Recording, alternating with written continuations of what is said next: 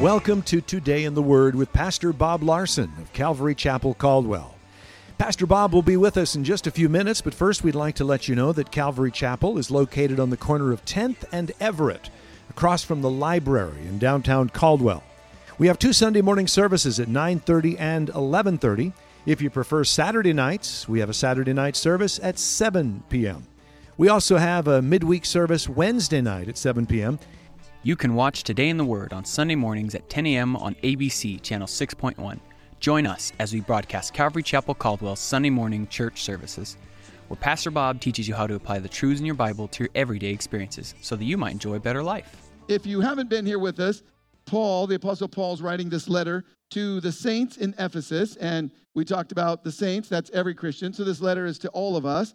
And the last part of chapter 2, the Apostle Paul talked about how Jesus loves both the Jew and the Gentile, and, the Jews hated the Gentiles, and, they had reason that the Romans were occupying Israel. They'd taken over the country, and the Romans were Gentiles, and basically the Jews were, the Jewish people, and everybody else is Gentile. And so Jesus died, though, for Jews and Gentiles, and Paul talked about how God loves Jews and Gentiles the same, and really, that's synonymous for every people group, that God loves everyone equally. And God isn't into,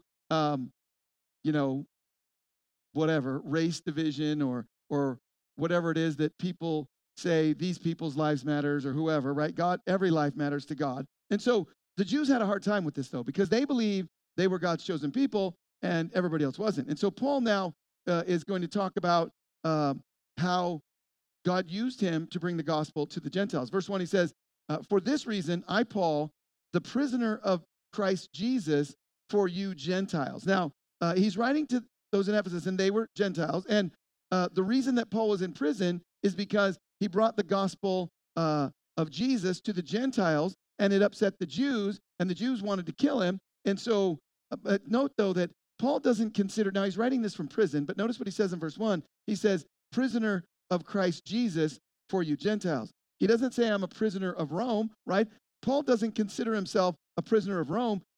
Jesus Christ is in control of his life. And Paul is saying that I am who I am in Christ, and I am where I am because of Christ. Now, this is a great insight for us, because sometimes we can think that when we're in a bad situation or we're in a place where whatever it is, things aren't going the way you want, we can think this is not God's will because things aren't going the way I want. But Paul is in prison for preaching the gospel. Now, raise your hand if you think that's a great plan for your life. How many want to go to prison for talking about Jesus, right? I mean, yet Paul says, hey, I'm a prisoner of Jesus Christ. And, Paul wrote to the Ephesians and to the Colossians and to the Philippians, which we're going to read, the book of joy, while he was in prison. And he was in prison for sharing the gospel to the Gentiles. And what happened was in Acts 21, they thought that Paul brought a Gentile into the temple in Jerusalem. And so the Jews started beating Paul to death, and then the Roman soldiers came and stopped him. And they took Paul. They were going to put him in the Roman barracks. And Paul said, can I talk to these people?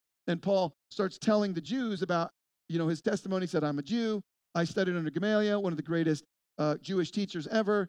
I'm zealous for God, just like you guys are. He's talking to the Jews. And he explained how Jesus changed his life on the road to Damascus. And they were all good with all that.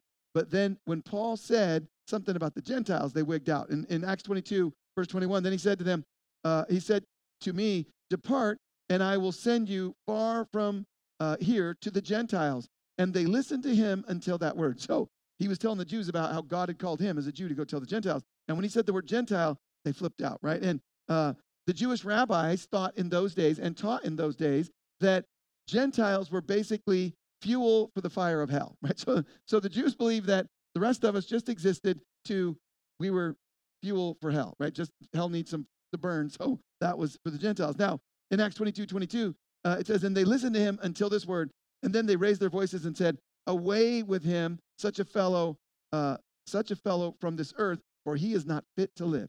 Now, why is he not fit to live? Because he wanted to bring the gospel of Jesus Christ to people who were not Jews, right? To the Gentiles. Now, I don't know what you feel about when you talk to somebody about Jesus. I don't know how often you talk to people about Jesus outside your little bubble, your home or whatever, but at work or at school, if someone asks you what you do this weekend, go to church, what you talk about at church. I don't know how you feel when you talk to people about Jesus and the Bible and church. Are you comfortable? Do you feel like that there's a little,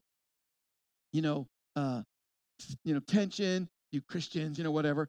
But imagine like for Paul, he went out telling people about Jesus and they beat him to death and put him in prison. And he's like, yeah, right on, let's go. I mean, like he won the Super Bowl and they asked the quarterback after he wins the Super Bowl, where are you going now? I'm going to Disneyland. They asked Paul, you got beat to death, you're thrown in prison. What are you going to do tomorrow? I'm going to tell people about Jesus. Right? I mean, now that's the attitude that Paul has, right? And I think for us, we live in a society where slowly secularism is sort of, taken over our culture to the place where they make it seem like if you talk to people about Jesus or you invite someone to church, that it's worse than giving them fentanyl. You're like, ooh, did you say Jesus? I mean, if you gave them fentanyl, like, oh no, what else you got? I mean, Jesus is like, whoa, that's just a bad word. But that's because our society has drifted far from, God and what our founding fathers started out with. So he says in verse 2, indeed, you have heard of the dispensation of grace of God, which was given to me for you. So the Apostle Paul was a Pharisee of Pharisees, and he was called to preach the gospel to the Gentiles. And the very people that Paul despised, the Gentiles, who he thought were fuel for hell, God called him to share the gospel with them. Now you say, what does that have to do with us? Well, have you ever thought that God might want you to share the gospel or invite someone to church who is the person that annoys you most in life? You ever thought about that? Right? Now some of you are thinking, no, Pastor Bob, God wouldn't do that. Well, he did it to the Apostle Paul. He was a Pharisee. That when they would walk through Gentile territory, when they would come out, they would shake the dust off their feet. Like, we don't want that Gentile dust in our city, right? I mean, just he was so, against the Gentiles, and yet God calls him to share with them. And I think this is a great concept for us to think about. Maybe you work with someone or you have a neighbor that really annoys you. They do things that bother you. They make you upset, that God would want you to pray for them and invite them to church or to talk to them about Jesus, right? Because that's basically what God did for Paul. And you say, well, would he do that to anybody else? Well, yeah, because he loves the people that you work with, your neighbors who are annoying. Years ago, I think our second house, we had some neighbors that would, play loud music and, when I was trying to sleep. And when I was a partier, that was okay. But now I'm a Christian, I want to go to sleep at night. And so they're throwing parties. And I asked my wife, should I call the cop? Should I just get my gun out and go over there? I mean, like, what should, and my wife was like, no, we just be gracious. It's like, oh, right, yeah. And God wants us to think about the people who we are most annoyed by, that we want to pray for them, invite them to church. Because here's the good news. When they get saved, they're different, right? So God calls Paul, this Pharisee, this, Jewish Pharisee, to the Gentiles. Verse 3, how that by revelation he made known to me the mystery, as I briefly written already, by which when you read, you may understand my knowledge in the mystery of Christ, which in other ages was not made known to the sons of men, as it has now been revealed by the Spirit to the holy apostles and prophets. Now, what is the mystery that God revealed to the apostles? Well, he tells us in the next verse. Verse 6, that, here's what it is, the Gentiles should be fellow heirs of the same body and partakers of his promise in Christ through the gospel. So the mystery was that the Jews struggled with this idea that God would make the Gentiles equal in their relationship with God as the Jewish people. They thought, we're the chosen people, but God said, look, I love all people. And so the Jews, they thought they were better than the Gentiles.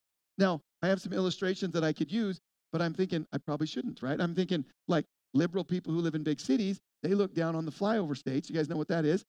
Like Hillary, she's like, oh yeah, the flyover state people, us, we're worthless, right? Because you don't live in a big city, whatever. I don't exactly understand, but they kind of look down on us. You people like to live in the country, can't see your air. I mean, you breathe it, you can't see it. I mean, it's like, yeah, whatever, you losers. I mean, but, every group of people, there's always groups of people that look down on other people, right? And so I kind of think that super liberals look down on people who live in Idaho, like, you Idaho people, you have horses out there? I'm like, yeah, we do. But verse 7, he goes on to say, of which I became a minister according to the gift of the grace of God given to me by the effective working of his power. So Paul became a minister, which means servant, right? So if you feel like God's calling me into ministry, the word minister means servant, right? So that means calling you into servanthood, right? And Paul said that God called him into ministry. How? By, notice it says, his power, right?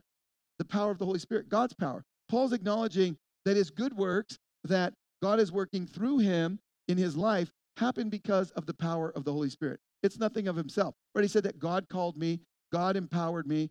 There in Acts 1, remember when Jesus said, but you shall receive power when the Holy Spirit has come upon you, and you shall be witnesses to me in Jerusalem and in Judea and Samaria and to the end of the earth. So God said, look, I'm going to give you this power, this supernatural power. And there in Acts 1:8, that word power, the Greek word is dunamis, and we get the word dynamic and we get the word dynamite from it, right? And so it's this dynamic power that God puts in you to have boldness and to share with people God's grace and God's love. And so why do we need it? Well, because without it, we can't accomplish his purposes. And we can't, you can't, I can't accomplish God's purposes in our own might and our own power, because God's work is supernatural. And when God causes you to pray for somebody or invite someone to church or share the gospel with somebody, it's a supernatural work. You get to be involved, but unless the supernatural power of God is working in it, well, then it's not going to amount to much. In Zechariah 4:6, he said,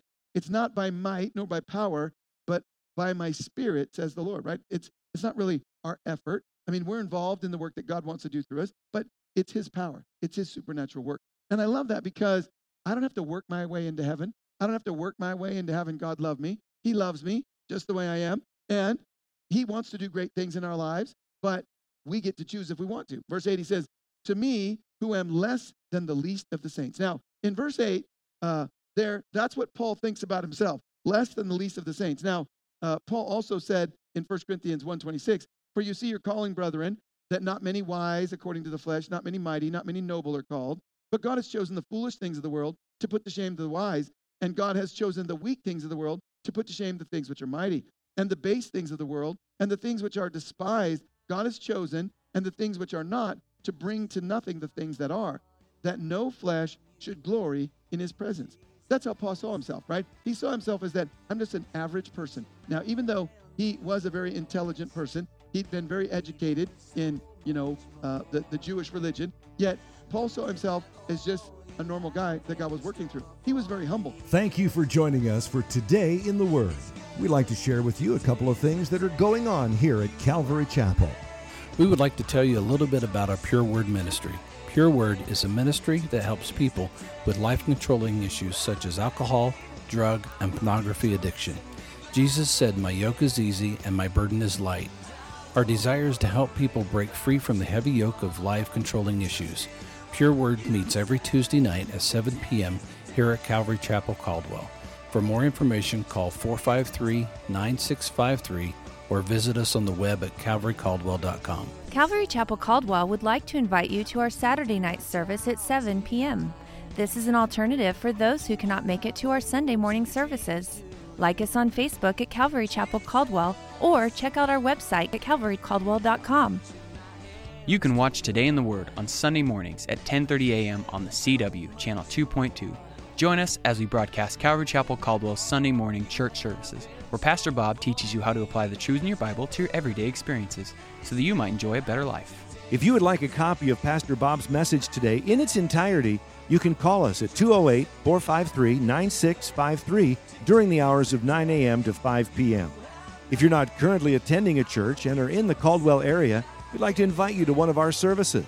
We're located on the corner of 10th and Everett, right across from the library in downtown Caldwell.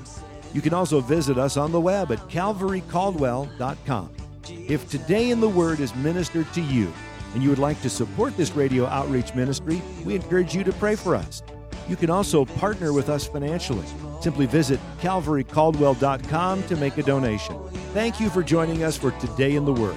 May the Lord bless you, and may you have a great day. Today is the day.